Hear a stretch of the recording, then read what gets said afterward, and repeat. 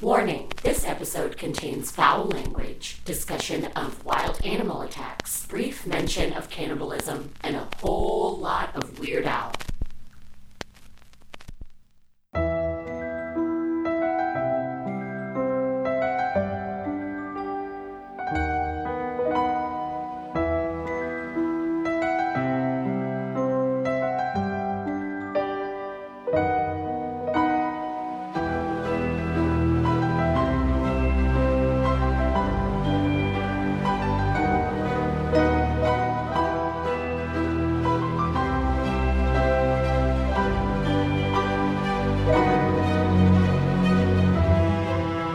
Hi, Weirdos. You are listening to Keep It Weird, the podcast for all things strange, unusual, risky, cheesy, dark, animalistic, wild, feral, and everything in between.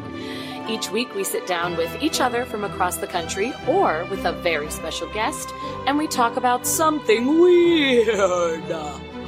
And this week is going to get super weird, staying on brand.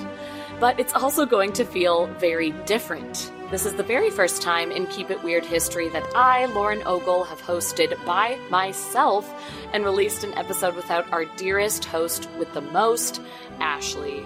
Our producer and expert on all things weird is not here with us for tonight's episode because our girl has been busy. She is producing and working hard on this show that we know and love, but is also showing up for her new venture on Losers Club podcast, which you should all be listening to. If you're not, what are you even doing? And she's been hosting some film festivals in Chicago, super casual NBD. She's got it going on. So all that is to say, hello! You are here with me, and we are about to give you a very, very special episode with some of our absolute favorite people in the world as our co-hosts for tonight. They are from our absolute favorite podcast, Movies That Made Us Gay. It's a big old collaboration episode as we dive into film history, just the way they do on their own fabulous show. But for us, it only feels appropriate to dissect the movies that made us weird. The movies that made us weird. What films from our childhood or even just a few years ago feel like a straight up fever dream? What content made us the weirdos we are today? Boy, oh boy. We have a lot to talk about. This is going to be a bizarre and marvelous episode. My name is Lauren, and tonight I would love your help in welcoming from Movies That Made Us Gay our dear friends and weirdos, Pete and Scott.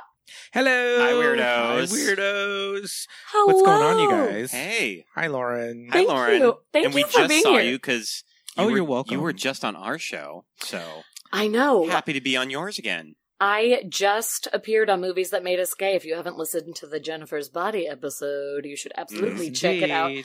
That was so much fun. I know I keep saying it to you guys, but truly, I feel It was like a good one. I just kept texting Scott like, so was this a blast for everyone else? Because I had a blast. Like, it was so fun.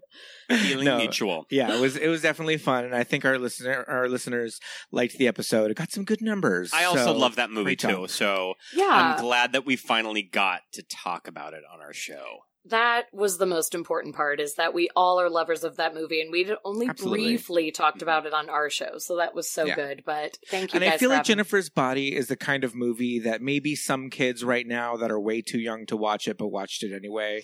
When, Yep. when they grow up and get a little older, they might look back and think, I should not have been watching Jennifer's Body at that age, but it Sure. definitely made me the weirdo cuckoo magoo that I am. The weirdo Today. I am today, which is exactly what we're going to be talking Yes. about today.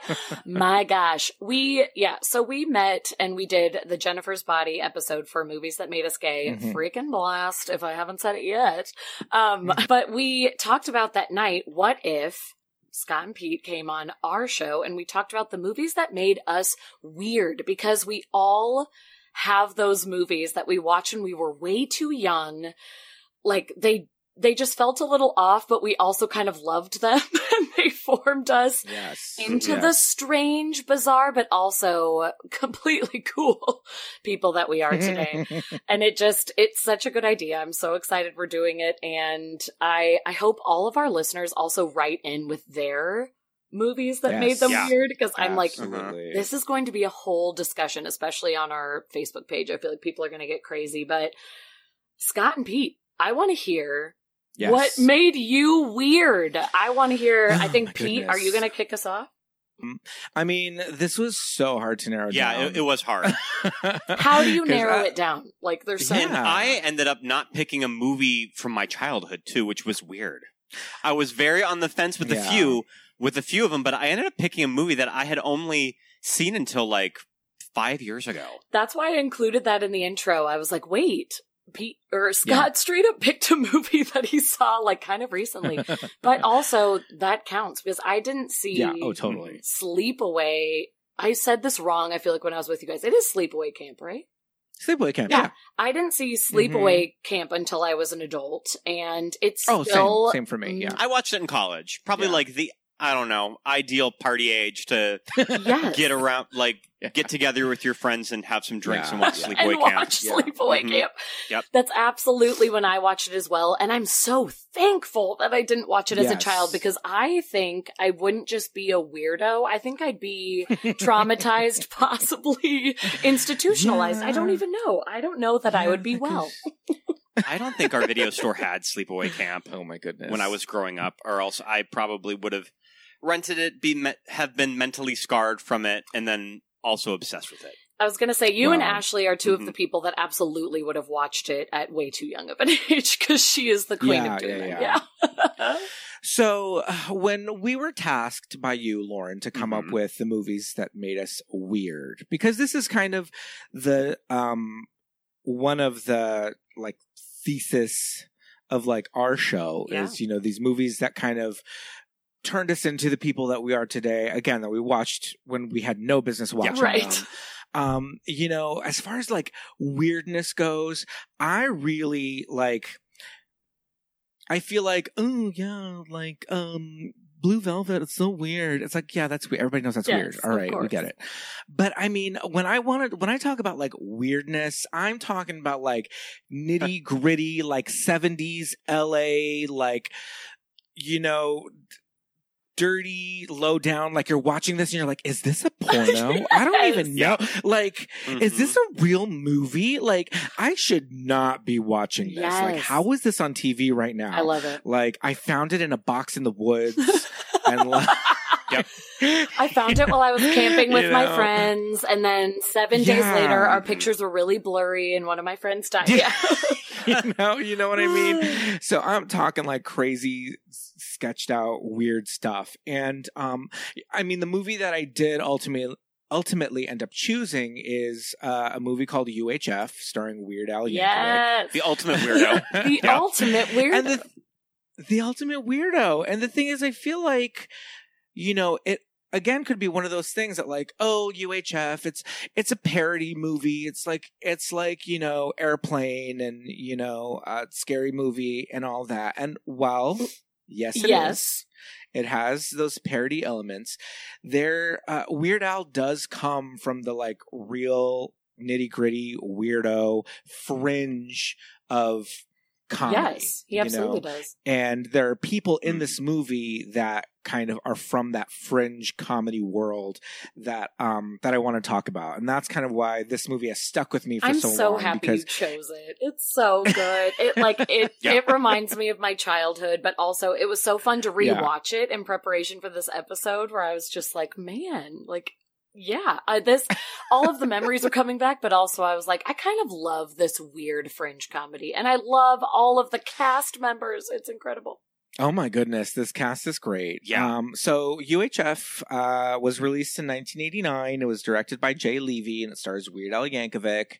And Al plays George Newman, who is habitually unemployed, can't hold down a job, but it's just because he has this fantasy life that he just kind of gets lost in. I was thinking of The Secret Life of Walter Mitty. Yes, Very Secret Life of absolutely. Walter Mitty. Especially Yeah, how it absolutely. begins. Yeah, Mhm. yeah. And, you know, again, it starts off on a straight up Yep. Indiana Jones Yep. parody. So you're watching, you're like, okay, Right. this is a parody movie, you know, Kentucky Fried Movie, whatever. Which also, Kentucky Fried Movie is very fringe Yes. comedy when you watch it. You're like, Yeah. what is this? Fringe comedy, but I can't really make it past the first 20 minutes of that movie. Yes, and Well, that's that's the why best it's Yeah. good. Mhm. Yes. But due to, a crazy turn of events, George Newman inherits a UHF television station.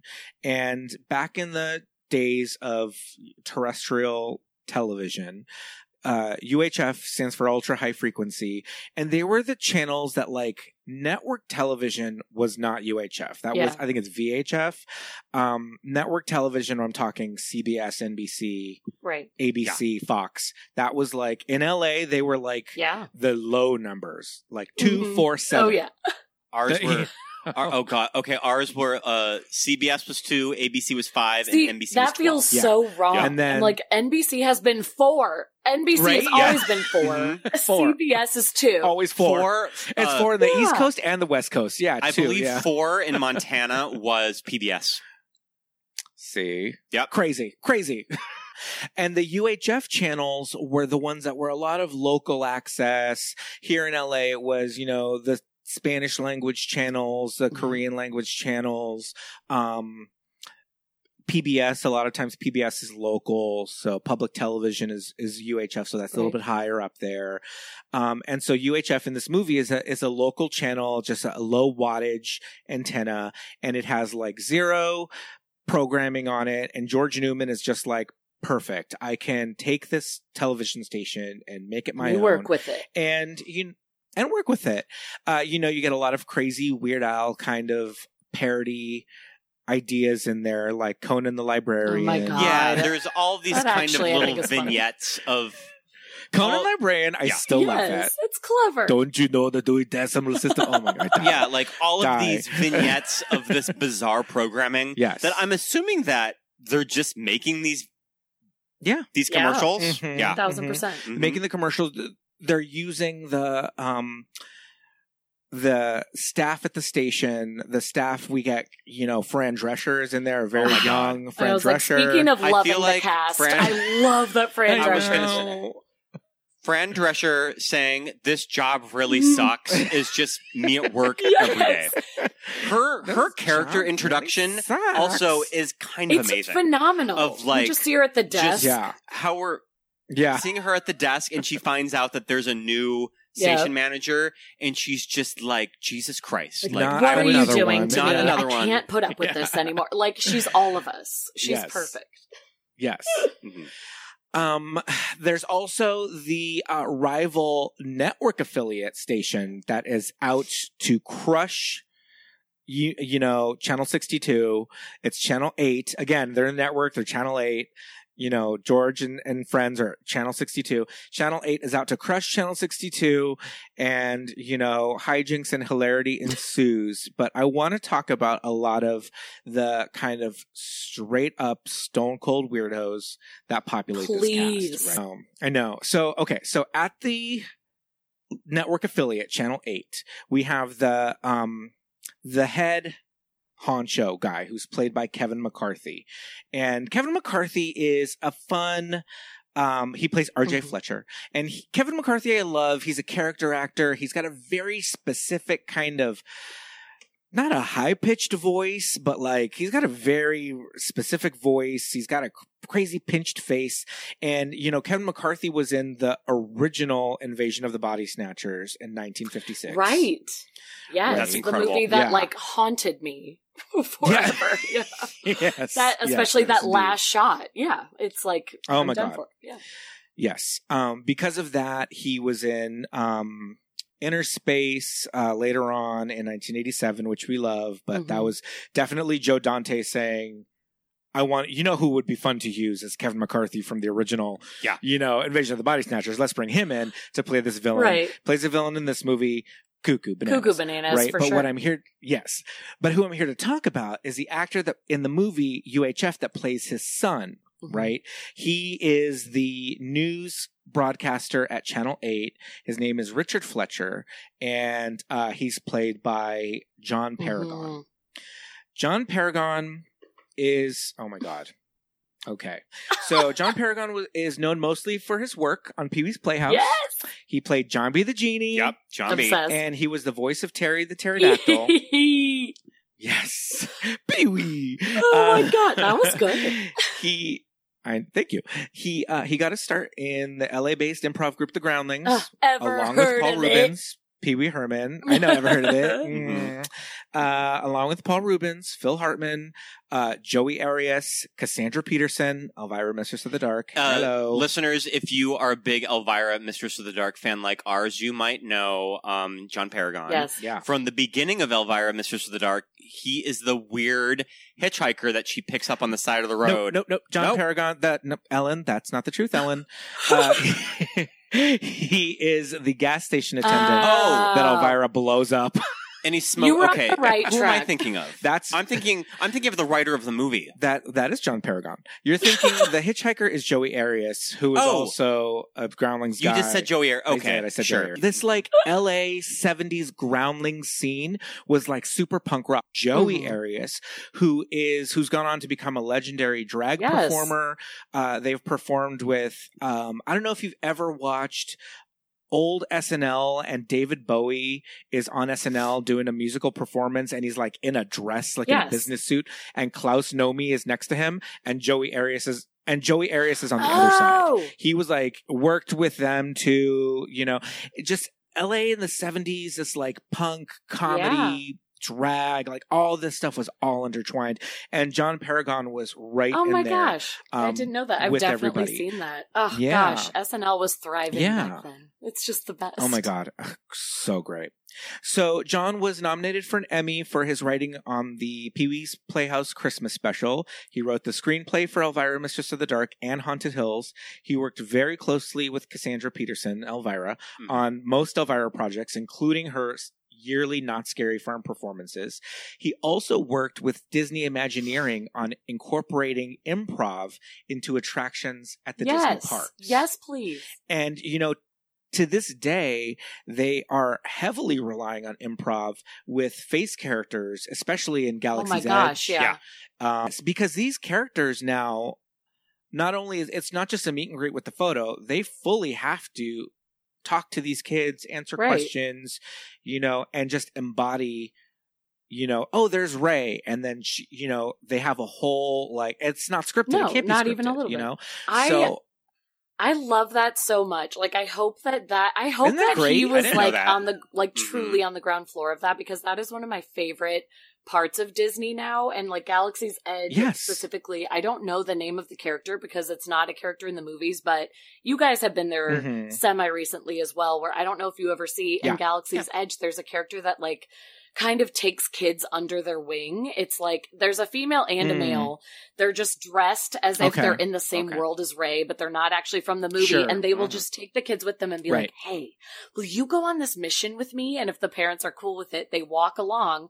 And it's totally exactly what you're describing, where they improvise and they take the kids along and put on this full show for them. And I mean, maybe it's just me being like a mom and emotional and cheesy, but I'm watching it just like, hey, you are so talented the way you're just working on your feet, but also this is such a special and cool immersive moment, and it's like they're doing that for everyone. Totally. Anyway, I think that's so cool. No, I think even the princesses now, so much more than in the past, are interacting and embodying the character. It's so much more. And so I like to think that a little bit of that training comes from John Paragon, his Groundlings, his Groundlings framework, and just his improv skills. And we're gonna say yes. We're gonna say that came directly from John directly. Do you think heard that it. John Paragon came up with some of the Jungle Cruise jokes?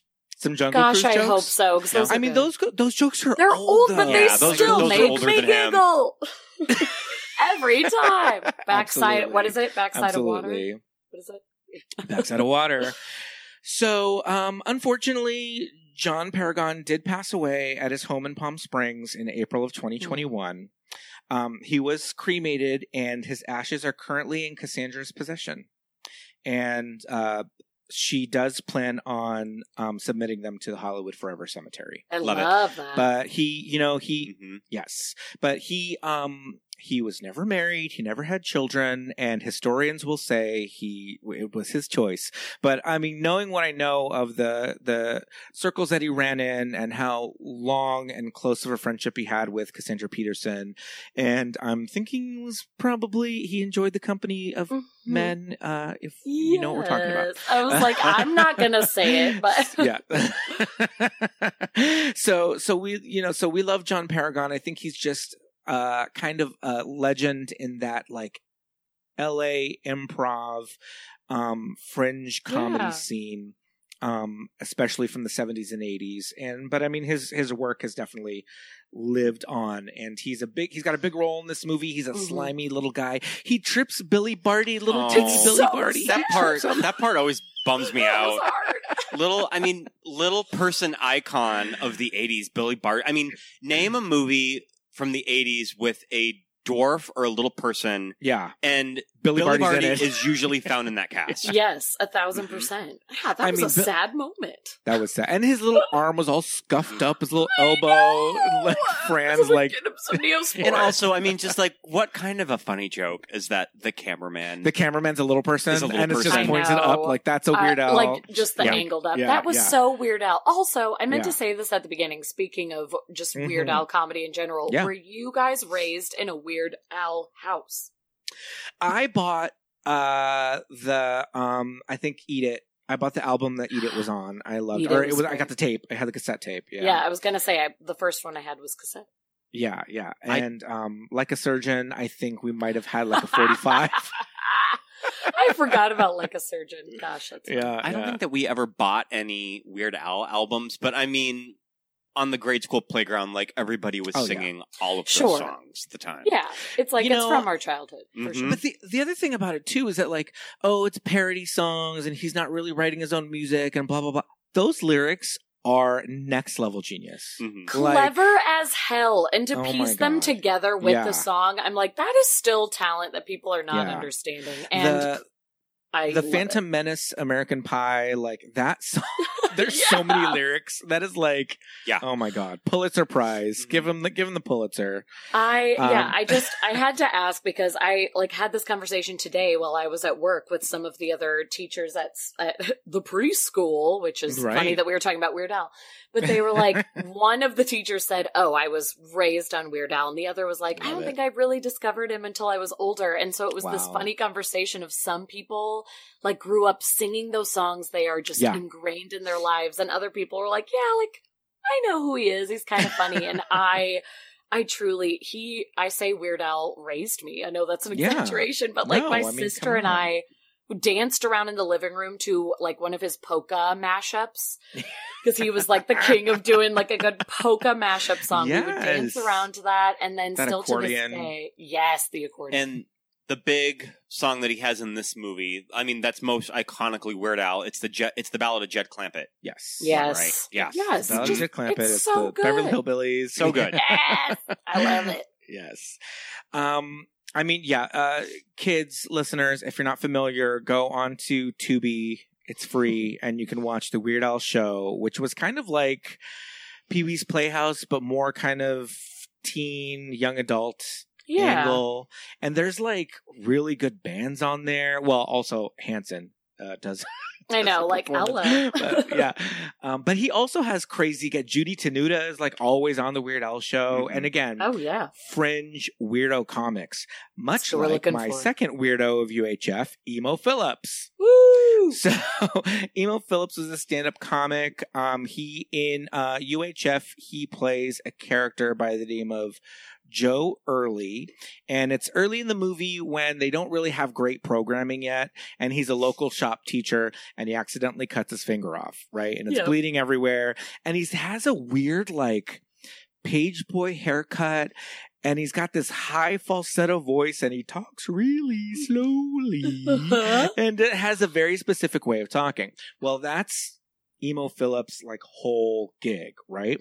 So Emo Phillips, he was part of the 1980s stand-up comedy explosion, right? Stand-up comedy was just a huge thing in the 80s. There were TV shows everywhere, Comic Strip Live, Half Hour Comedy Hour, Stand-up Spotlight. That was like the way to come up in the comedy world. every show had a stand-up comedy like half hour, Right. and every comedian that we knew in the 80s or 90s started off as a stand-up, and Emo Phillips was one of them. It's the stage name of Philip Soltanic.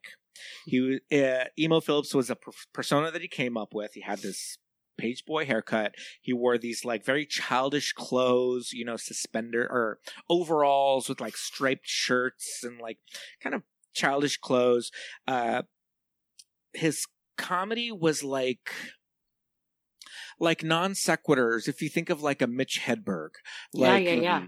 Just a little joke that was just like it starts off one way and it ends. That's what I love about Mitch. Like, I know he got a lot of shit for a while. I don't even remember why. I feel like people were trying to cancel him, but he didn't actually do anything. Everyone was just like, should we be against this comedy? And I was like, no, it is the smartest comedy. It's so good. Those little one-liners. Yeah, the way to come up with those one-liner jokes. It's like, why? They don't all have to be stories. Every comic has a different thing. Totally. And that style of performance, it's called a paraprosdokian.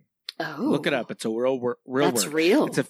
It's a figure of speech where the latter half is surprising or unexpected and causes the listener to reinterpret the first part. Oh. So Mitch Hedberg says like, I haven't slept in 10 days. But that would be too long to sleep anyway. Like, it's a weird, like, they don't make, you know what I'm saying? Yeah. Not your best example, Pete. Not my best example. I got some good ones. What are some good Mitch Hedberg? I was at a job interview and they asked me, where do you think you'll be in 5 years? Celebrating the 5-year anniversary of you asking me this question? Oh my God. Yes. That's like, just doesn't make any. Yeah. You know what I mean? And so Emo really had these weird little but he was kind of off-putting in his delivery because he had that falsetto voice. Not Mitch. Mitch was great. We love him. But Emo Phillips had this really weird way of delivering his jokes. And it was this persona that he put on.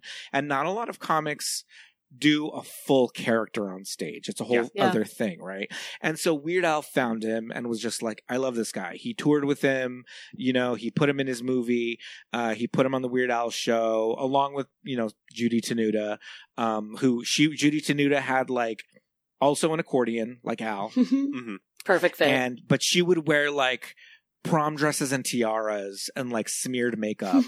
And like, had like crazy jokes about like men or whatever. And she didn't actually play I know she can play the accordion, but she would just kind of like squeeze it and just not really make songs out of it. Yeah. So Al would just surround himself by these other cuckoo people, right? And so he puts Emo in this movie. And all of those people kind of, the thing that ties them all together, and somebody else that's in this movie is Dr. Demento. Mm-hmm. Now, Dr. Demento is barely in UHF, but he is in it. He is, and that's sitting important. In Stanley's. Yes, he's sitting in the audience of Stanley Spadowski's Clubhouse, and Stanley Spadowski, played by Michael Richards of Seinfeld, squirts whipped cream in his mouth. Mm-hmm. I'm like, that's it. That's the whole. But the thing about Dr. That's the whole cameo. But the thing about Dr. Demento is that he kind of launched Weird Al and a lot of these other fringe comics into mainstream popularity. He's the reason they are who they are. Yes. I mean, we were watching YouTube videos of him today, and he's sort of that classic weird person that David Letterman would just have on. Yeah. Yeah, like it was like him and who was the comic book artist? Who did American Splendor? Who did American Splendor? Just these weird people that just David just thought were just hilarious. It was like, this is my weird humor. Like, I'm bringing on the weirdos. Yeah. And it's that absurdist humor. It's that, I just keep saying fringe, but it is. So Dr. Demento is, again, a persona of Barry Hansen. He was an American radio broadcaster and record collector who specialized in novelty songs, comedy, and strange or unusual recordings that date from the early days of phonographic records all the way up to the present. Okay, so the Dr. Demento persona was founded while he was working at KPCC in Pasadena in 1970. Yes, Pasadena. I was going to say, shout out for you guys. He would sprinkle in comedy and novelty songs into an oldies show that he had. And the listener response for the novelty songs was so positive that the station let him spin it off into a just a comedy show. And when I say novelty songs, I'm thinking Monster Mash. Yeah. You know, Grandma Got Run Over by a Reindeer. You know, they're stupid. These songs, they're so stupid. But classics. Camp Granada. But yeah, Camp Granada. Granada's Hello, a good one. Mudda. Hello, Fada. All.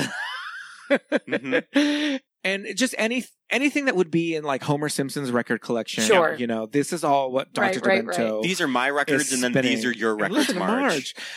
So he would play this song called Transfusion by an artist called Nervous Norvis on the air, and another DJ at KPCC, the obscene Steve Clean, Oh boy.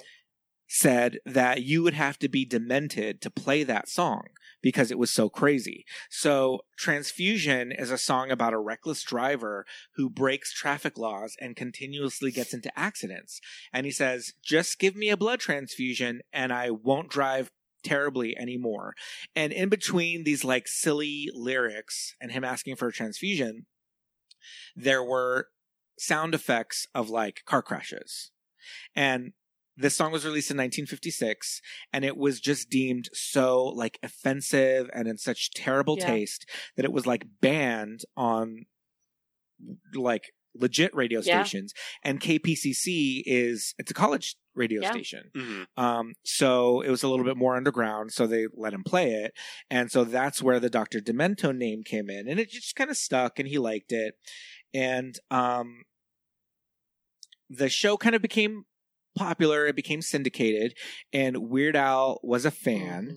And when he was in high school, Dr. Demento was doing a tour of high schools, weirdly. What? And he showed up at Weird Al's high school, and Al gave him a self-produced tape of a parody song that he had made, and Dr. Demento loved it so much, he's like, I'm playing this on the air, played it on the air, fans loved it, went crazy for it, and the response was so big that Demento was like, people need to hear you, like, you have something, you're amazing. He financed Al to record and produce his very first parody track, which was it's a parody of Another One Bites the Dust, and it is called Another One Rides the Bus. And I love that so much. And that's yes. And Another One Rides the Bus became such a hit that it got Al his first record deal. And Thank you, Dr. Al's career Demento. took off, right? Yeah. And Dr. Demento's career kind of took off, and he became nationally syndicated on even more stations. Nice. And he started getting a little bit more legit comics, but still people that he wanted. Right. So he would Mhm. still get fringy, kind of freaky deaky, kind of Right. weirdo people on his show, but he was able to bring in comedians and not just Bigger musicians, names and- but yeah. you know, That's so cool. yeah. And so, Dr. Demento and the Funny Five, every week he would have like the top 5 like funny songs or top 5 rated songs that people would listen to. And in high school, I actually would listen to Dr. Really? Demento, like, and it was on at like midnight or like 1 o'clock. I was going to say, was it like And the I would have weirdest to, like, show of time? the weirdest hours, and I would have to like sit with my Walkman and like the Walkman. the tiniest, microest movements to get the station because KPCC. If you moved remotely, was like- it was done. Yeah. Yeah, it would just get Yeah. static. Yeah. I was like miles away, and there was like a hill in between, so I was just like, "Oh my god!" Oh my So I'm like gosh. making these tiny movements. I would get it, and then I would have to just lay in bed, and it's 1 o'clock in the Still morning, as so a I just lay statue. in bed and Mhm. and listen to That Dr. is so good. Demento, and that's his whole thing. He says like the Funny Five, and there's been jokes about Dr. Demento and how terrible he is, like on The Simpsons, and it's like, again, it's not for everybody. It's obscure. It's weird. I think the whole parody song and novelty music genre, those people are weirdos. It's very like flea market crowd, and like Dr. Demento wears a top hat, Yep. and it's all that like drama kid energy. Sure. Yeah. Colorful socks. That's why I Yeah. love it. But you know what though? I am the theater kid who is here for it. Like always. And like I don't care. I think the Monster Mash is hilarious. I'll listen to it every year. Right? You know, I can't.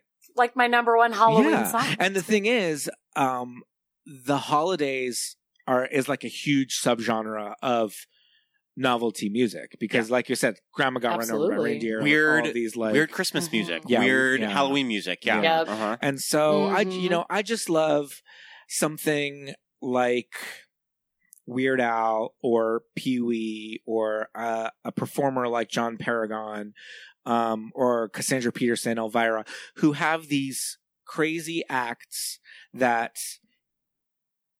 when they were created for adults, underground, very punk rock, and they've just kind of get not filtered, but kind of like brought to the mainstream in a way that everybody can say, okay, I really like that. It's like, okay, well then you really like some punk, dirty, weird shit because even if they don't, into the weird even if they're stuff. not completely conscious of it. Yeah, exactly. Mm-hmm. You know, yeah, it's like, oh, you don't realize you're a weirdo like the rest and that's of the thing. us. Like, you don't realize how gay all that shit is. Like how queer and Oh my punk gosh, and yeah. like, you know, nitty gritty it all can be. And all these people just kind of Right. bring that all to the forefront. And it's so funny how so much of it, a lot of it ends up becoming family programming. Yeah. You know, Mhm. Al Right. and Pee Wee did Yeah. not start off for kids. Elvira did not start off for kids, but Mhm. Elvira, Mistress of the Dark, Definitely we not. stand by Elvira, Mistress of the Dark being a family film. Oh yeah, it's pretty. I mean, fun for the whole family,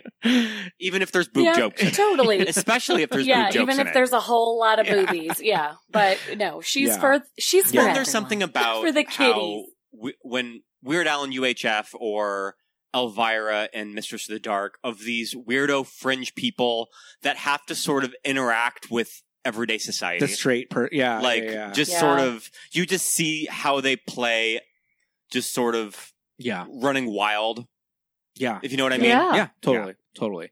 Absolutely, I Yeah, love it. Yeah. So I just love that, like I said, I keep bringing it up, but it's this LA underground, like this improv comedy thing that's just it's a Right. part of mainstream now, but like, you know, at the time these Mhm. people were not welcome in most homes, you know. Not I- at The Groundlings all. was not like a household name of No, comedy yet. yeah. Mhm. And so like no, which I made the joke tonight. I'm like, ever Ever heard heard of the them? Back then, Groundlings? everyone was Yeah. like, no, absolutely not. What is Groundlings? Exactly, Yeah. exactly. And so, you know, I definitely recommend, you know, you can go out. I mean, of course, watch UHF, but it's like I said, on Tubi is the Weird Al show.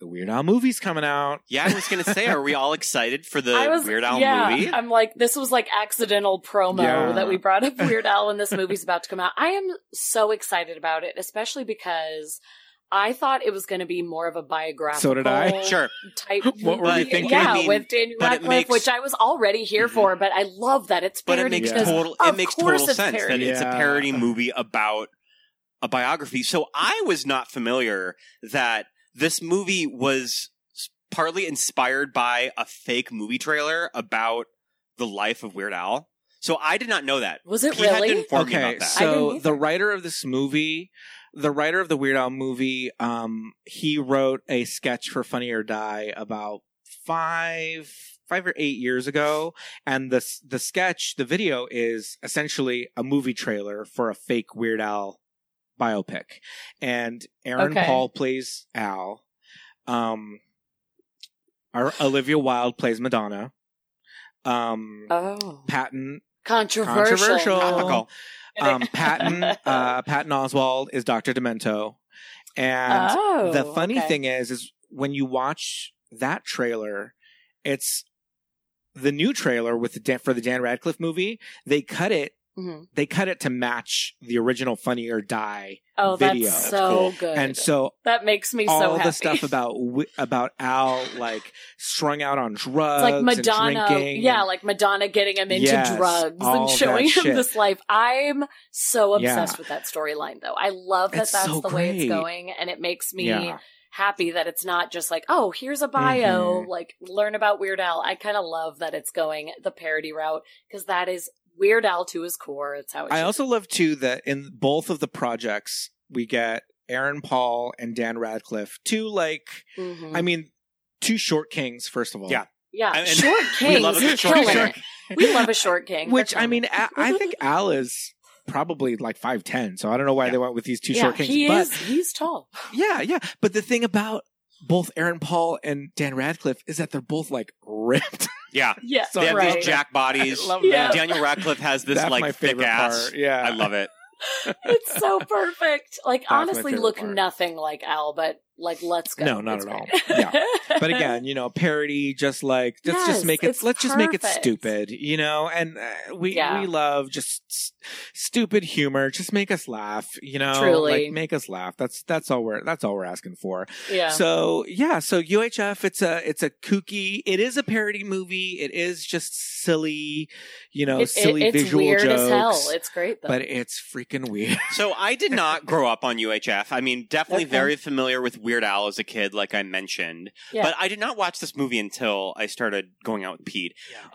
Me personally, I don't love this movie as much as Pete does. Hey, that's it's okay. super charming. Yeah. But what I do like about this movie is that it's a movie about sticking it to the man. And I mean, and what just sort of a theme that everybody can get on board with. We is all just can relate to that. Is sticking it to the man. Yeah. And I love that. Yeah, there's like the quintessential scene towards the end where, I mean, it's got to be one of the Fletchers. The boss is like, I don't give a shit about the community. And like, we always need that, like, did you know you were being recorded moment. Oh, yeah. It was Love everything classic that we needed. But also, as I said before, as somebody just like raised being obsessed with Weird Al, this movie did have a special place in my heart. So I Good. love that you had that weirdo upbringing. Yay. As it goes, Scott, it doesn't have to be a movie from your childhood. You saw this 80s movie recently, and I just watched it for the first time last Oh night. my gosh. I'm going to be real Wow. honest, listeners. I just watched it last night, and Had you ever heard of It's this okay. movie? Okay, well, I'll give I the haven't intro even- and talk okay. a little bit about it.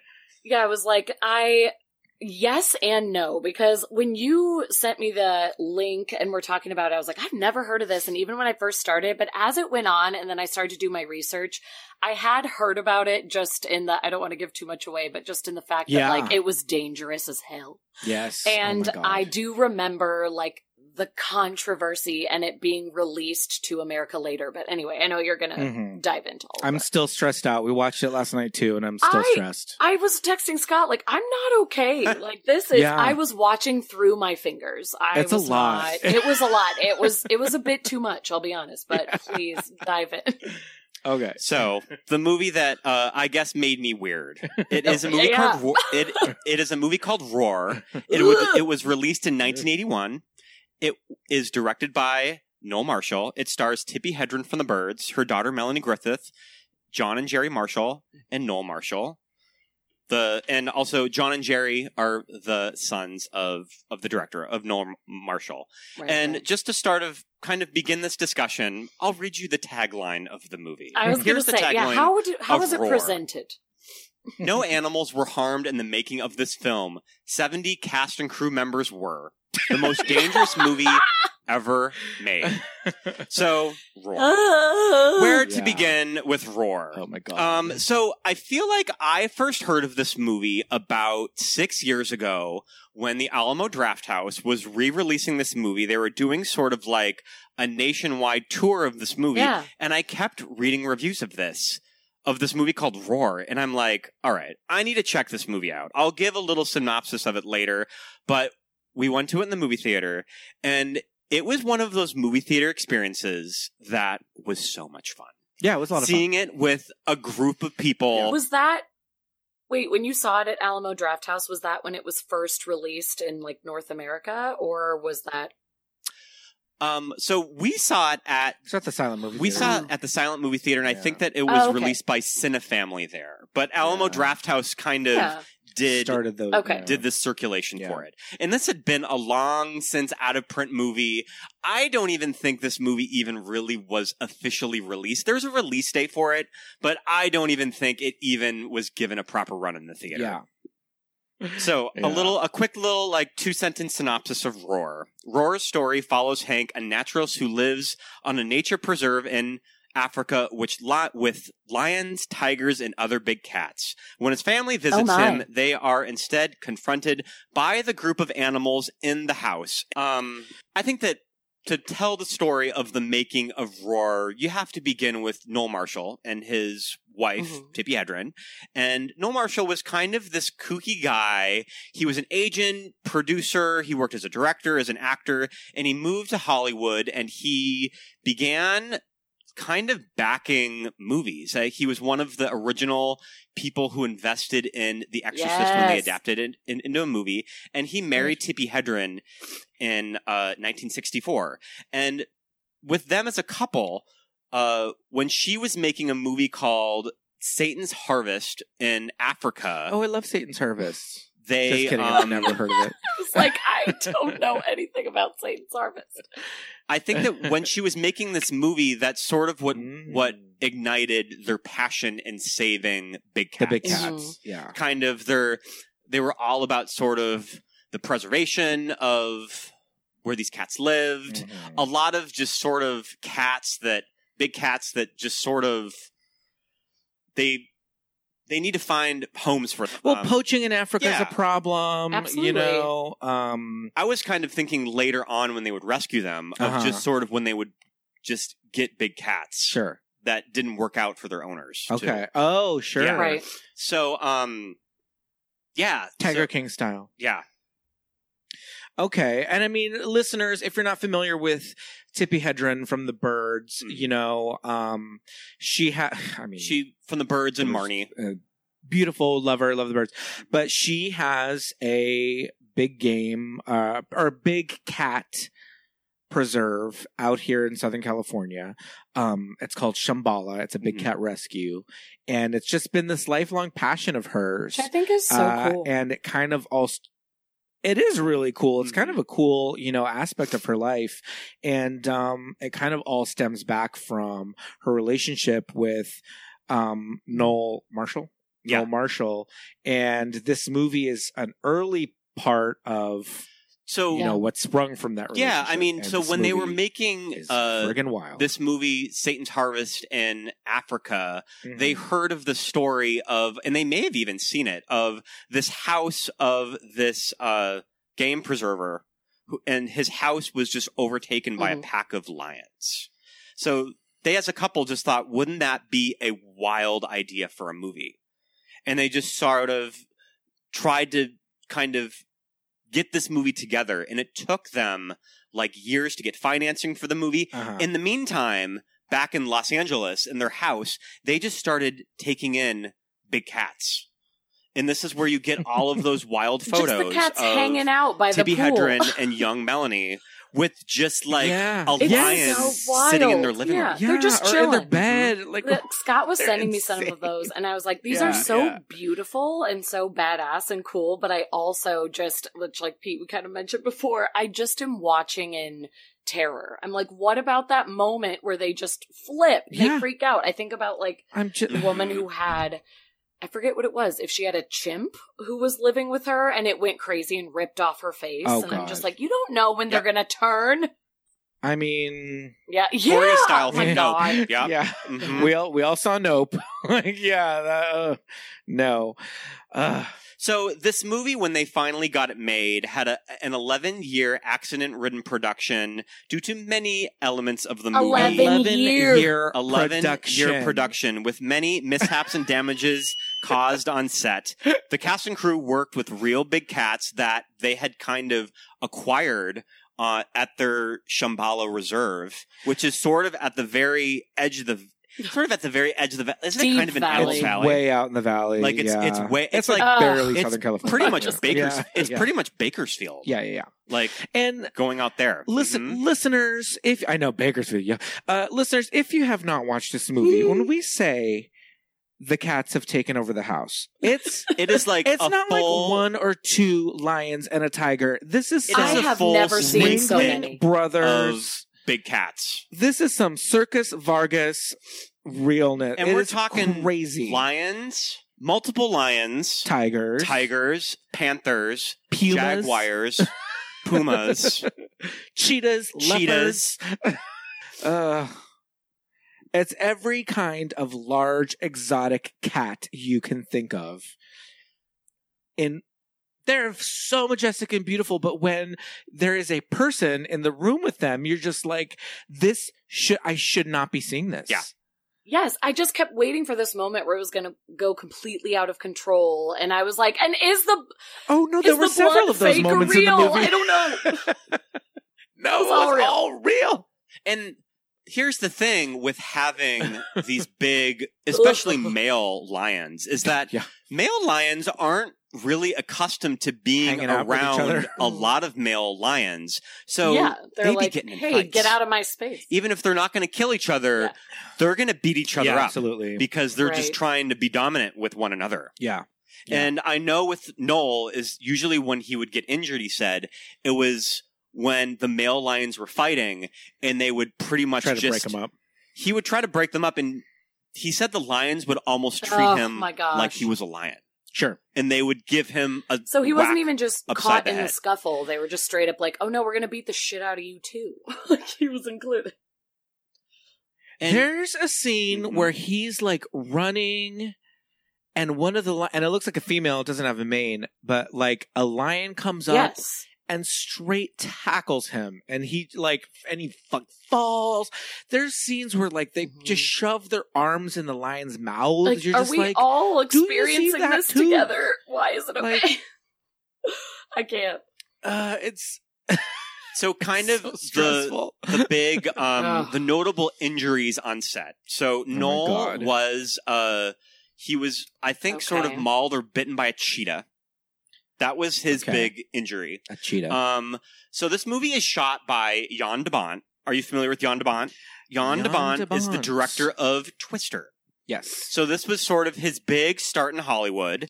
I love Twister. I cannot believe that. That makes me feel so much more connected. So cinematographer Jan de Bont was mauled by a lion on set. Over 120 stitches were needed to sew his scalp back in place. 120? After medical treatment, de Bont returned to in production to complete his DP duties. I'm going to cry. That is absurd. So if things had gone slightly to the left, we would not have Twister as we know it. We wouldn't have The Haunting either. Thank God for those Speed. 100... Speed, baby! I love Speed, too. Yeah. 120 I read a stitches, quote from him today about it that was really... 120 stitches. That was really interesting. He said, it was pretty dangerous. Roar is the only picture I almost lost my head over. It was frustrating at times, but I was hooked. The cats were fascinating. They never did the same thing twice. The technical problems were gigantic. When you shoot with 5 cameras simultaneously, each had to be ingeniously disguised so they don't appear in the shot. This was my first Hollywood film, and I'll never be the same again. And yeah, that's the thing, is that when you're shooting these chaotic scenes, they probably had to use like 4 cameras to get all of the angles of everything to cut together. Absolutely. And it's still weird in the edit when you watch it. Like, it's still very disorienting. It just seemed like they were filming the cats and they were just like, okay, they're doing that, so now work around it. Yeah, that's kind of how I felt the whole time was, what is the plot? What story am I supposed to be following? All I see are the cats running around, and these people are like appearing amongst them and kind of doing a thing. So, I mean, the plot to me is that Hank is a terrible father. The worst.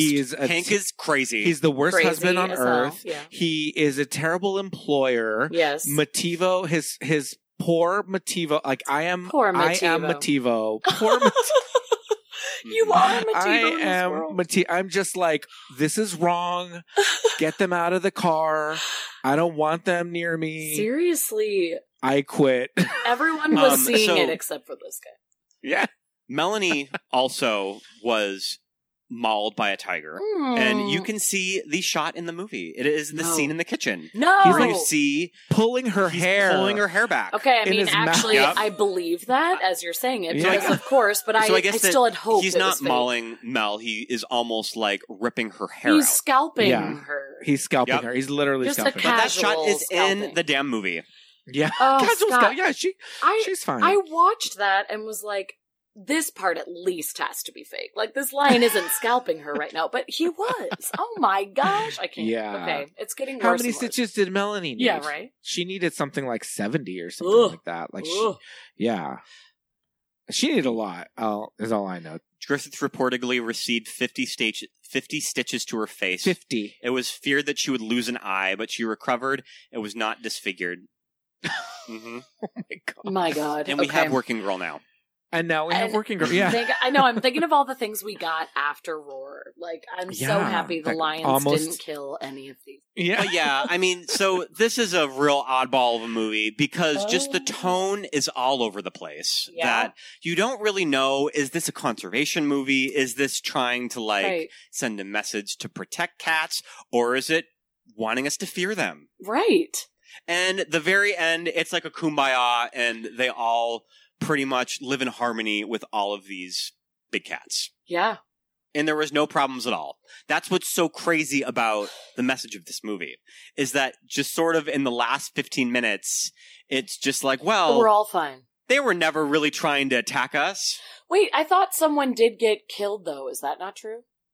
The poacher that's guy. the poachers. Yeah. Oh, yeah. Like Togar. the bad guys. Togar wasn't having none of it. I mean, we were all rooting for Togar. Togar. Also, Oh, yeah. I Togar, was by the way, completely is behind Togar. kind of frightening. Just as covered well. in blood. Always covered in blood. Just blood, like, drenched into its fur, and you're just like, yeah, this is casual. It's mine. I can't. When I tell you, I wish you guys could have I wish we could have watched this together, is basically what I'm saying. Yeah, it would have been I went through fun. so many emotions watching it last night. A roller Oh, wait, coaster. but the compliment I'll give it, and Scott, I said this to you, the music. It felt right? uplifting. Especially it's hippy dippy songs at the end. Yeah. It reminded me of, The Lion King obviously has some inspirational music we've all heard, but what is... A little bit. There's a movie, Man of the House, and not the new one that has, like, the cheerleaders. With JTT? Yeah, thank you. I knew Scott. JTT knew and it's Scott would have Chevy my Chase, mother right? trucking back. Chevy Chase and JTT. Farrah Fawcett. Yes, Yep. and they're, Wow. like, coming together, that Man of the House, and the way that movie begins and ends is with, like, anthems! And I'm so here for it, and it There you also, go. I feel like, is trying to give us that jungle feel. I think like the main thing is that anytime somebody gets knocked down or hurt and is covered in blood, I think it's all real. Yes. Yeah. It, like, even the very beginning of the movie where the main guy gets his hand cut and, like, that, it, like, Yeah. there's a big moment surrounding that. And I'm like, but is that real? But is that real? And I know that think it this is a is. family that did grow up around all of these lions and tigers. I mean, for a while, they were kind of a part of their pack. But, I mean, when these cats I don't kind of know. are rough on each other, Yeah. shit's gonna go It's down. gonna Yeah. go Wild down. animals are Mhm. not meant to be. Yeah, we're not meant to tame No. So, lions. This movie took 11 years to 11 make, years. and by the last 15 minutes, you can sort of tell, so this is where they went back and they shot more scenes, because Melanie looks a good 5 years She's older. aged. Yeah. They give her this awesome wig. Both of the sons look older. Their hair is way and longer. They completed it. Yeah. So it's like they made this movie. They made this feat of filmmaking. I mean, they finished it, but They finished it. They put Like you it s- together. but like you said, the story when you're watching it, you're just like, what is the story? Yeah. I don't know It- what the it's a story weird is. I don't know what tone. they're trying to say. You don't know if all of this is playing for jokes, if it's a comedy. It's called a it turns comedy. That's the into- thing is when I Yeah. started to go down the rabbit Right. hole, it's like adventure comedy.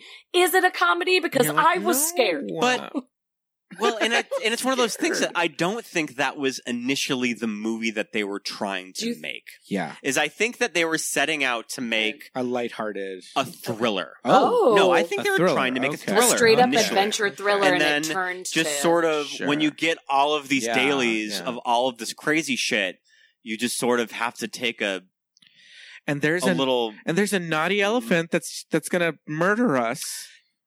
an elephant that was on the Shambhala Reserve too. Okay. So that was just their elephant Then- that they had. Oh, that was just their Just their family pet. elephant. I thought was wild is that I did assume that all of this was shot in Africa. No, this is the Shambhala Reserve. It's just their home. In California. Okay. Oh my gosh.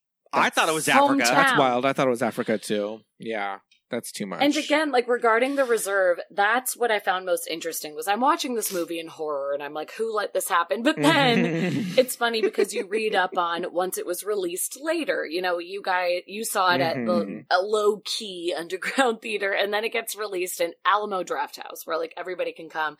Yeah. And critics are surprisingly into it. It's so funny because I have like every piece of me thinking that everyone's going to be like, who made this movie? This is insane. And everyone's like, I love the way they treated the animals in this movie. This is amazing. This is how we wish Hollywood treated the animals. And I thought that was kind of cool. As scared as I was of this movie, I like that a lot of critics were praising the movie saying, well, they didn't train them. They didn't cage these animals. They were treating them. They kind of let the animals direct the scenes. I mean, 1,000%. And also this movie, its last directing credit is directed by Noel Marshall and Friends. Oh, which means are the Friends the cats? Friends of the See, animals. I think they are because in the opening credits, they have that moment where they're like, we feel that we need to list the animals who also were a part of this movie. And then they put them all by name, like Robbie, Bogart, Yeah.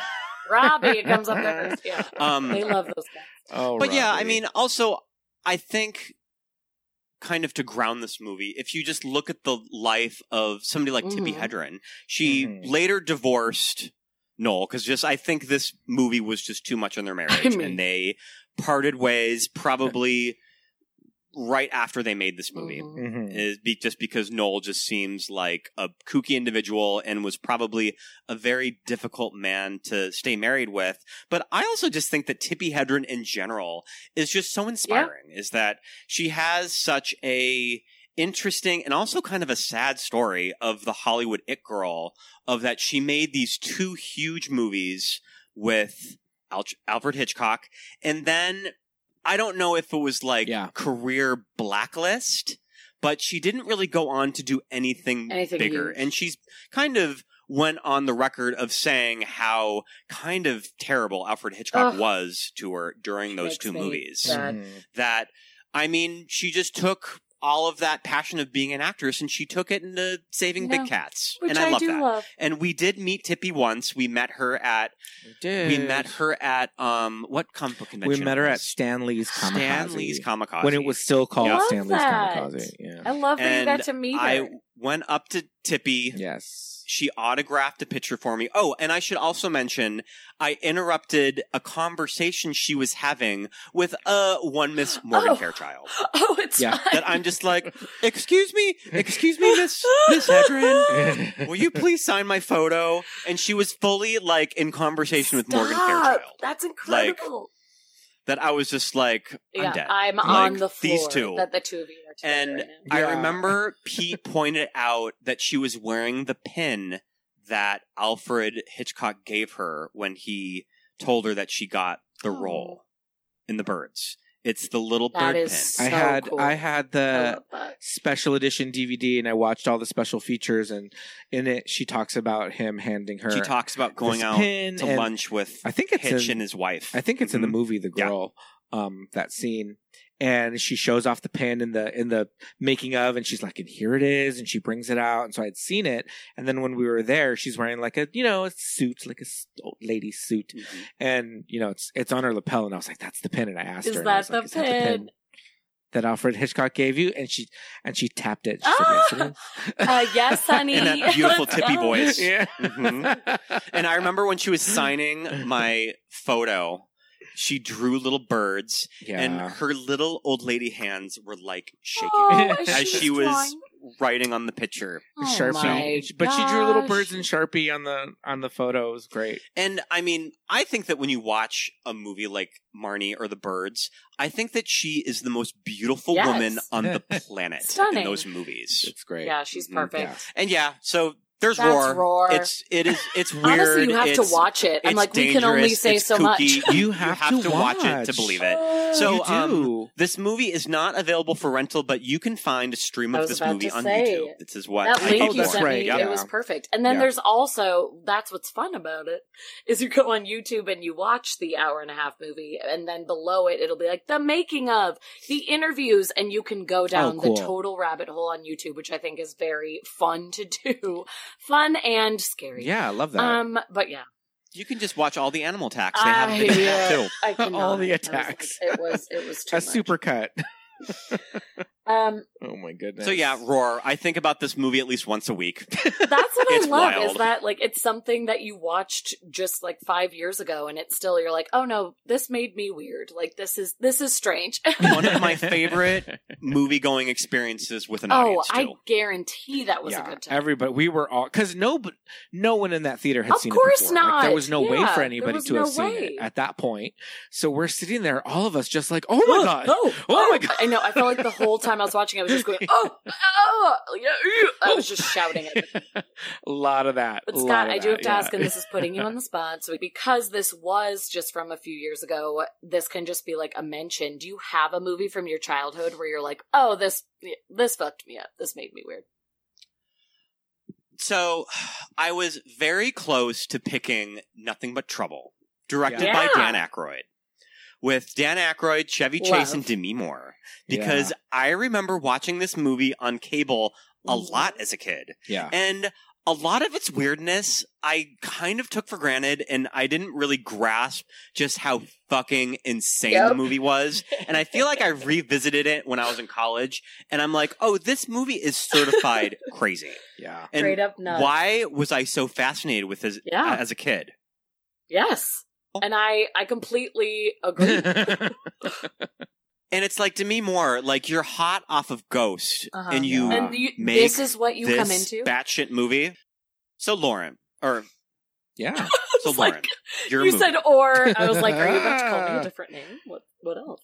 No. I thought that I called you Ashley for a second. No. And I was just like, wait a minute, It's I had Lauren. to stop It's myself. me. Brain just We can edit that out. cross wires. Lauren, Let's talk Let's about talk about Okay. your movie. So I had not seen this movie. You hadn't. I was familiar with Like, you knew the about it. VHS box Yeah, from yeah. going to our video store as a kid. and seeing And there it. was something about this movie that I did not want to watch. Uh-uh. And when we watched it last night, I totally see why. No, it's the worst. I mean, not This like movie it is. is It's the worst and the bananas. best. And no, Yeah. I only. Yeah. Okay, I'm talking. I was like, I can't leave everybody hanging. I'm talking about the movie Parents. It's from 1989, and it's so funny because you guys at least knew about it, even if you hadn't seen it. Yes. I Mhm. ran this movie by so many of my friends. Like, this is a good one to talk about, right? Nobody had seen it. They didn't even know about it. And I was feel like people what? of a certain age remember seeing this movie at the video store. Yeah, though. that box was always The in. box. It was like, always in the horror always. And section. it always That- stuck out to me the way they were just classic. standing in the kitchen and looked so evil. Parents, Mhm. 1989, which it's awful in the way, and I say that in the way that like I had to rewatch it recently because I was like, oh, I haven't seen this in years, and I was very entertained and like, oh my gosh, this is so dark and ridiculous, and I'm kind of here for it, but I saw it Mhm. at way too young of an age, which we were talking about earlier, where Yeah. I only saw it because it was rented by one of my friends who had like the cool parents who didn't care. They rented it at one of our sleepovers, and I remember like specifically going to Family Video. Did you guys have Family Video? Is that not I think that we across did the have Family country? Video, but I don't think that it was the big chain Family Video. I think it was just Okay, called it was just Family called- Video. Yeah, yeah. Mhm. I've always wondered if Family Video was a chain. A weird small town thing. Yeah, it was like a chain throughout Illinois, but I didn't know if it was across the Okay, country. yeah. But it was like the lower class blockbuster. It was called Family Yeah, Video. sure, yeah. And it had like that weird, like clear crystal rock window that like all 90s places did. Like it was like that staple. I love So it. I remember going to Family Video with one of my friends during a sleepover in the 90s and her being like, I want to watch a scary movie. And I was, trying to stay face. And I was like, yeah, let's do it. And we rented Parents. And it was It was a lot. Parents is a movie directed by, we talked about this last night, Scotty. I did not even make the connection. Bob, how do you even say his last name? Balaban? Bob Balaban. Balaban. Yeah. Which I was like, I know You've the name. You've definitely seen a movie with Bob. I am one of those assholes that, like, I was like, I know the name, but I can't put it with a face. And then I looked him up and was like, I feel like such a dick because he's truly been in everything. And I love... Staple of Christopher Guest. He's in a lot of Yes, Christopher a Guest lot movies. of Christopher Guest movies, which, like, we talk about constantly on the podcast, which is why I was so disappointed in myself. But what I loved is, as I was researching him more, because I'm like, oh, I know you as an actor and everything. But he hasn't directed a ton, which I love that, like, this was one of his weird-ass ones in 1989. And this wasn't even released onto DVD until, like, early 2000s, what I found, which, like... I guess DVDs were coming out around then anyway, but it was like, there was a hesitance to even do DVD, I think because people were like, this movie's kind of messed up. And also, it stars Randy Quaid, who is a bit controversial nowadays, but it has Randy Quaid, Mary Beth Hurt, Sandy Dennis, and Brian Madorsky, who I didn't recognize Brian, but the other names, I was like, yes, this has like a decent cast. Basically, Michael is a young boy living in a typical 1950s suburbanite home, but he has bizarre and horrific nightmares and continued unease around his parents, especially his father, Nick. And young Michael begins to suspect his parents are cooking more than just hamburgers on the grill outside. He doesn't know how to explain his fears to his newfound friend Sheila or the school's social worker. I had to learn about cannibals from this movie. I did not know what cannibals were, but I found out from this movie with Randy Quaid, who, in this movie, I felt so uneasy watching him as a child and then again as an adult, and I'm like... He's very well utilized just like, in there this is movie. like the Randy Quaid unease that is in like every movie he's in, but in this, he nailed it. And I want to give him credit as an actor because I know it's easy to say, it's Randy Quaid. Like, he just creeps you out. But he plays the father in this movie. There's this, like, the young boy in this movie is just terrified. He, like, can't even explain why. He's so terrified of his parents, but then the moment that you see an interaction with Randy Quaid, you understand it. And that is what I love about this movie, is you're just immediately like, oh, I'm so scared of this dad. He's controlling. He's overpowering. He has this weird mystery about him. And then the scene that traumatized me and the reason that I'm weird and love scary things, but also am, like... scared of many things, is there's a scene where the young boy, Michael, catches his parents having sexual intercourse, and both of them come up from the intercourse, like the panting and sweating, the usual, but also have red marks around their mouth, and it looks as if they've been biting each other, like... He's starting to be like, I think they might be doing things beyond just, like, the sex that we're learning about in school. And I, like, that is a scene that I will never forget. I don't know how you guys felt about that scene, seeing it as, like, adults and not as kids. But I, like, even watching it's crazy. it the other night, I was sort of like, oh my God, like, this is dark. I mean, it was crazy because, like, I'm thinking it's happening in the living room. Yes, it does. It's like he's on the kind of floor. looking over a loft, like over a little planter area, and you're sort of like, oh, is this just in the public? But yeah. And then it's like the mom's. It's cleverly done because it's like in the movie, it's like the mom's lipstick and it's smeared on her face, but it's also smeared on dad's face. Sex? But and so the son's been having these crazy dreams involving blood and things, and so when he sees them doing like, this to each other, he's just like, wait a minute. It's like the whole movie is this boy having these nightmares, like Pete was saying about, like, he's seeing a lot of blood. There's even like a really creepy scene where he's hiding in the closet from his mom and a tentacle wraps around the door, and you're sort of like, are aliens involved? Are there monsters? And you don't know if it's just in the kid's head the whole time, but he's having these suspicions of like, no, this feels like tied to my parents and the fear I have of them. And mom is always in the kitchen chopping up something, which I also think is such like a clever nod. And then lo and behold, as the movie goes on, we find out, indeed, they have been chopping up human meat, and they are trying to bring Michael on board with them. They're like on his team, truly loving their son kind of the whole time and like trying to bring him on board. But by the the end, once he's found out and he fights against them, then we kind of get this battle. And then we have this amazing ending scene of Michael moving in with his grandparents, but then seeing like a very strange looking sandwich set on the nightstand when he moves in with them. And you're like, it's a family thing. Family business. But it's about cannibals. And honestly, rewatching it as an adult, I don't know if you guys felt this again. I'm like, I have no idea what it's like to see it with like fresh eyes.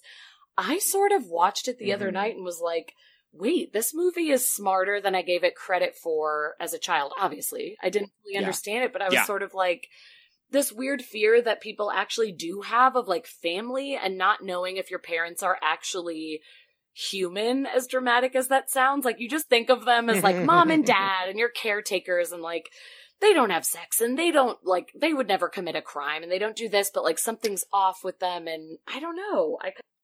I want to add something on that.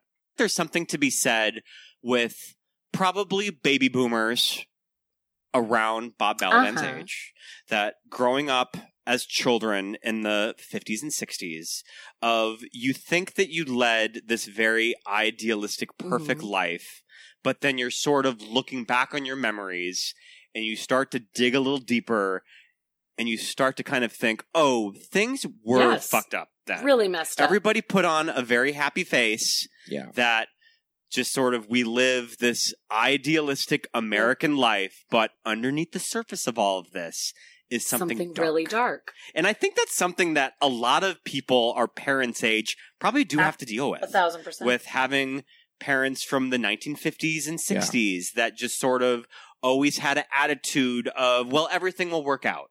Like, we don't really want to talk about really serious shit because that's just not how it's done. That's not how we were raised. That's not how you're going to be raised. Well, like the whole, you know, they live in this like beautiful mid-century split level, you know, ranch house, and you know, and they've got these beautiful cars, and the mom is always in these, you know, dresses. She's always put together with her apron. It's very 1950s classic. Yeah.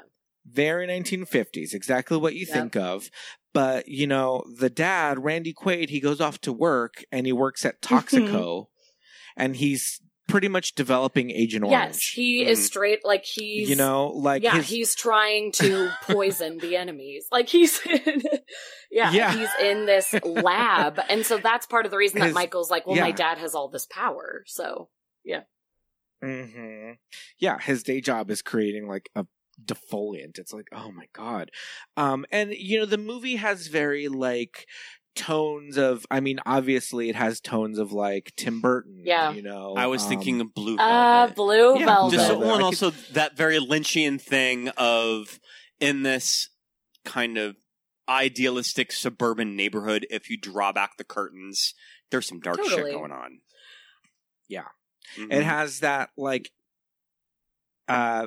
score by Angelo Badalamenti, who did all, you know, who works with David Lynch. I was going to say the music at the beginning, again, like the music at the beginning, the music at the end. The moment I turned on the movie, I was like, oh, I feel itchy and I feel wrong. And it it was so like fun and creepy and also eye-opening to watch it again as an adult. And so for anyone who's listening to this who watched it as a kid, I highly recommend watching it again, because it felt like I was seeing these deeper themes as we've been discussing, but also like all of the PTSD rushing back of that sleepover that I had with my friends of just like, why did we choose this movie? I can't even imagine. And like, how did we get like the one copy? Because the more I read about it, it was like, yes, we all saw it at our video store, but it seemed like it was also kind of hard to get. Like there would maybe be one copy at the video store. On DVD, they didn't make a ton of copies. Like people didn't necessarily promote this movie in a huge way. And like, if you look at the reviews aren't great. Like my boy Roger Ebert was not a huge fan of it, and it's like I get. Siskel liked it. Siskel liked it. It's like I totally get why you aren't a fan of it, but like I appreciate it in a weird way. But yeah, it's just like I saw it way too young. It creeped me out. I didn't fully understand, but putting the cannibalism aside, but it's like, what if the scariest thing in your close circle is your parents, which is kind of, it means something different now as an adult, but I just thought that was fascinating. Here's a question. Do you think Bob Balaban made this movie No. for children? Do you think that he made this movie as a horror movie for Well, kids? yes and no. I should say, I I kind of don't feel like know. it was Yeah. a warning to children of like, watch your parents and don't Yeah. think they're perfect. But also it was absolutely a nod Yeah. to all of the adults. Because I feel like calling your movie Parents, it did speak to kids. That's why we rented it, the sleepover. It's like Parents, and it had that cheesy cover. and like the and we knew this little, like, this boy was in it who was Mhm. like close to our age. So I think like it was marketed in this weird way, marketed to kids in this weird way. But yeah, then there's all the nods to adults that are just like, but for real though, our parents are all fucked up. But yeah. Yeah. This little boy in this movie, he just looks so haunted Mhm. the entire time. And there's lines that he's not eating too. Yeah. So you're thinking, is this poor child just He's a starving? super picky eater, Because and he's not he wanting to looks, eat anything that they're yeah, giving he him. looks very thin, has Yeah. the dark circles under his eyes, and yeah, they say it constantly, like he's Yeah. our picky little eater, but he's always Because he doesn't want to eat any of the meat because it's people. because it's people. Did you read that like theory in like IMDb trivia or whatever that like the parents are somehow like witches? Oh, So there are some weird little things in there, like, okay, well, like they moved from Massachusetts, right? Mhm. That's one thing. But then another thing was that his like fun fact to the kids in school on his first day was the thing about like butchering and cooking a cat and then doing a certain thing to the bones and it Yeah. turns you invisible. yeah. And that's like that's like a spell. I didn't even And then, think about like- that. Are they Salem And then witches? the dad at the end says, "Do you know what'll happen if you tell people about what we Right. do? They'll burn us." Yep. Oh, interesting. He said So- they're going to find us and they're going to burn Now us. that you're it saying isn't this, that I'm it's like, like- oh my god, they're witches. hints They are are on the movie. 1,000% witches. Yeah. Yeah. So, yeah, they're just little tiny little things. He said one more The threat of being thing burned. about he says one more thing to the girl that it's in the trivia about like why would he know this, you know? And it's like a weird spell thing. And then I guess Randy Quaid working with chemicals and stuff was kind of like an alchemy kind of a Sure. like a nod to like alchemy or something like that. But yeah, the weird thing that he said at the end about if they find out, they'll burn us. And I was like, that's weird. Why would he say that? Huh.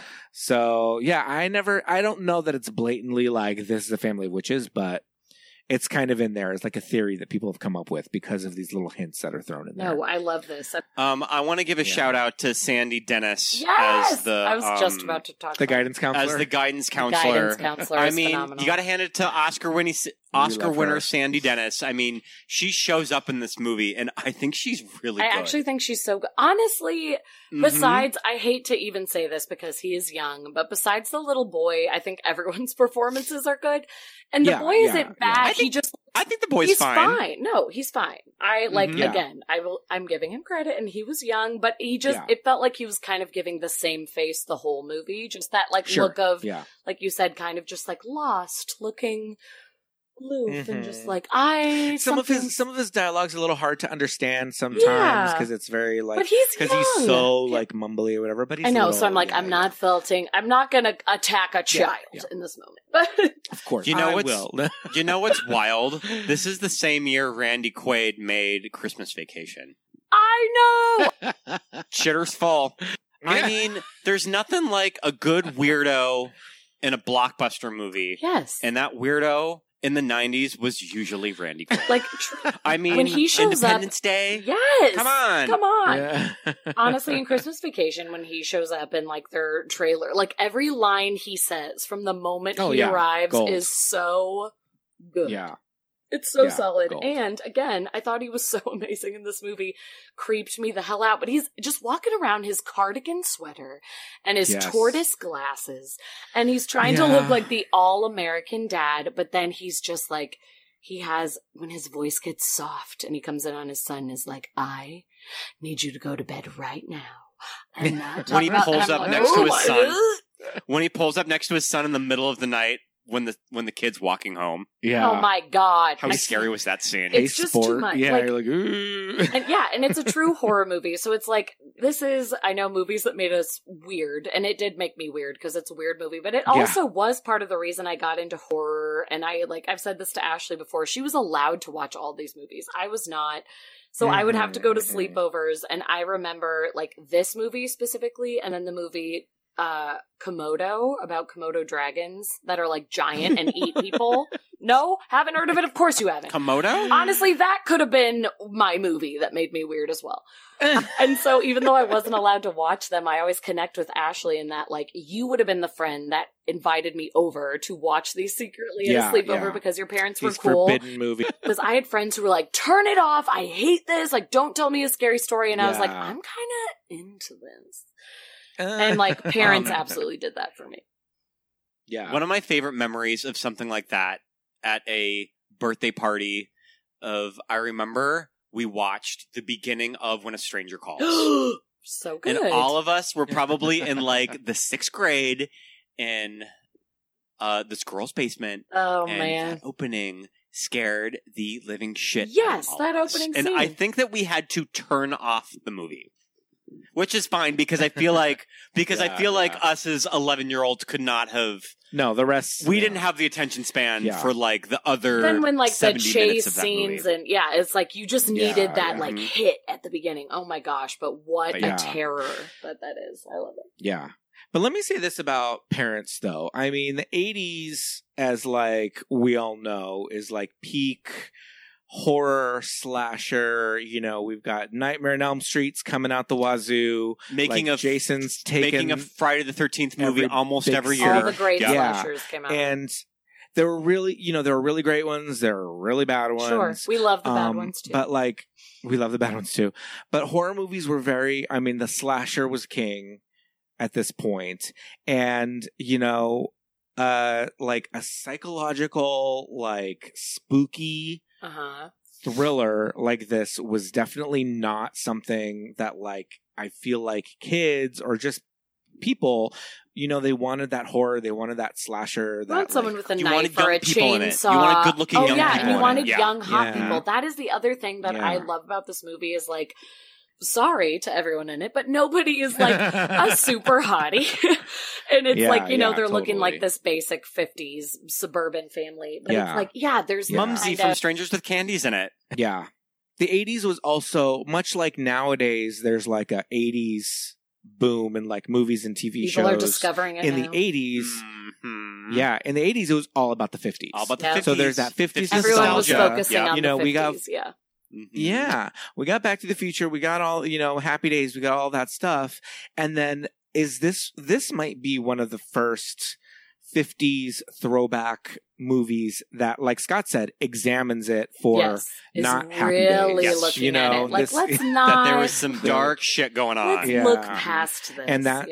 Yeah, and people were not used to that. People were like, oh, the 50s. Okay, we're all going to be in like Housewives. Question. Did you two grow up on Erie, Indiana?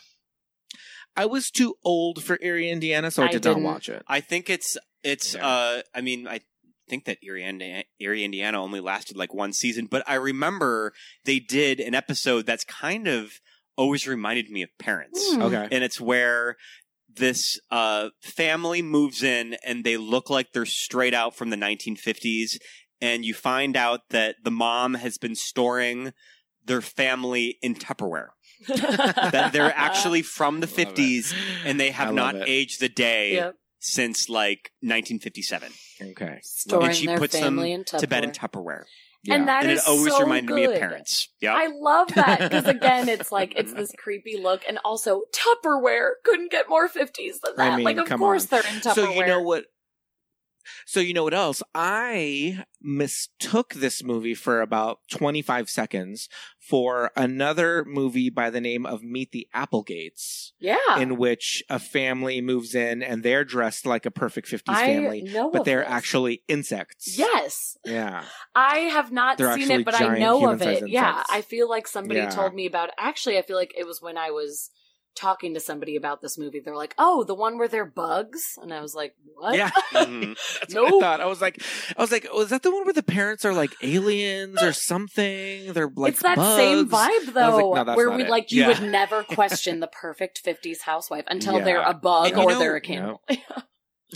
Pete, this movie also reminds me of the Tobe Hooper movie Invaders from Mars. Yeah, I think it's the same the vibe. I think it's the guidance counselor character that reminds me of the Karen Black. Oh, the Karen. Yeah, it's Karen Character. Black and Mhm. Invaders from Mars. Yeah, I just absolutely. love I a love guidance that- counselor character. They always end up But I being love happy. that she's like, I love that she's like kind of like hippy dippy. She's wearing like yes, caftans bohemian, and yeah. like, We're into it. Yeah. Like, taking us away from the typical 50s look. And it's like, Yeah, come you this think way. she that was she's the gonna one, you think yeah. that she's gonna give him like an ink blot test? Yeah. Totally. Well, she kind of did. Like a she gave him Rorschach. like, what is? Yeah. Yeah.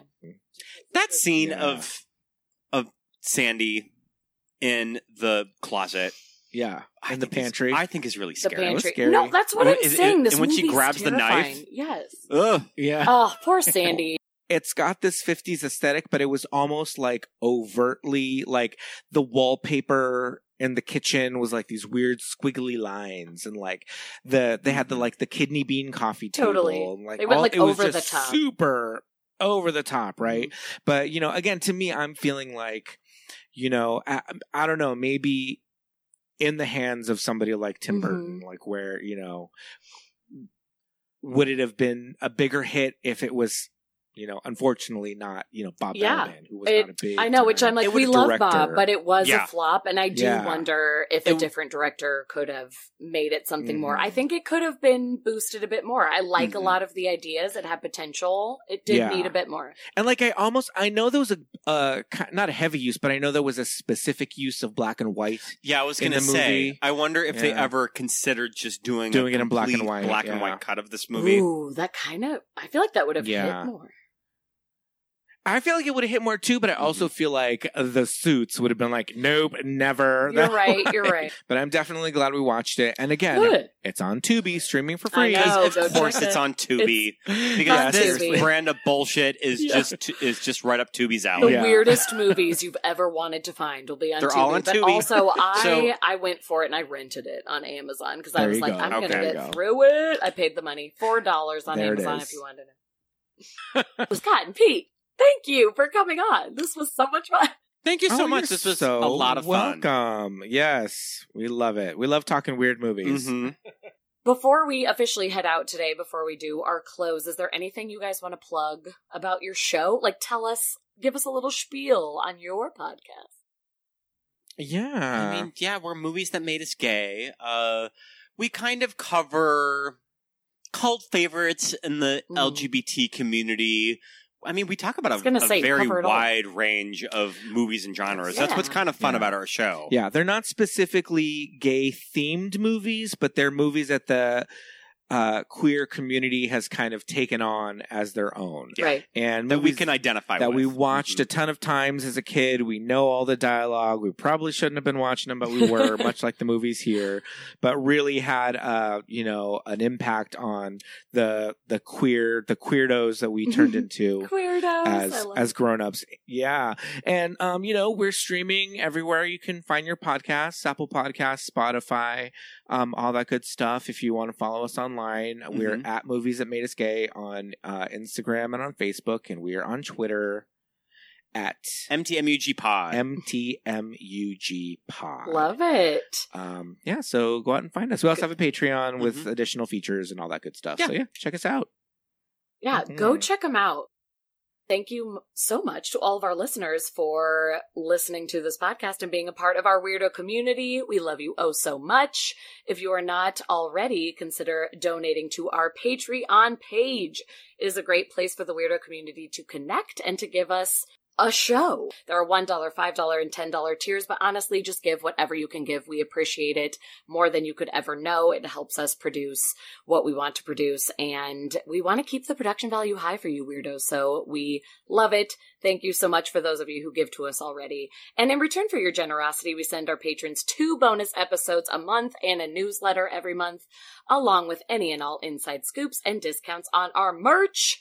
And the merch you can find at keepitweird.com. keepitweirdpodcast.com/merch. Get yourself a tote bag. Mine is now brown. It used to be white because I have worn it that often. It is so cute. It has our little cartoon faces on it. You can get a sweatshirt. You can get a shirt. You can get anything you want. Also, just check us out at keepitweirdpodcast.com to find out everything about our show. And if you have a fun little ghosty story for us for any of our Listener Ghost Stories episodes, send us something at keepitweirdpodcast@gmail.com and check us out on all social media at keepitweirdcast. We love to respond to you guys on Instagram, and we also have our very fun Facebook page now at this point where we all just tell stories and send memes, and it's the best. And to wrap it all up, what is our sign off this week? Scott. Ooh. Let's see. Our sign off this week is Togar, no! just like Togar. No, yelling Togar. No. Togar. But also fuck those poachers. So they got what was coming to them. Fuck them on. They got what they deserved. Togar. I was seeing if there was a way to like combine all of it. I was like, Togar. I mean, you just need to cut in. You just need to cut in lion roars. Yeah, just a roar. I know. Yeah. And keep it weird. Keep it weird. Bye. Bye.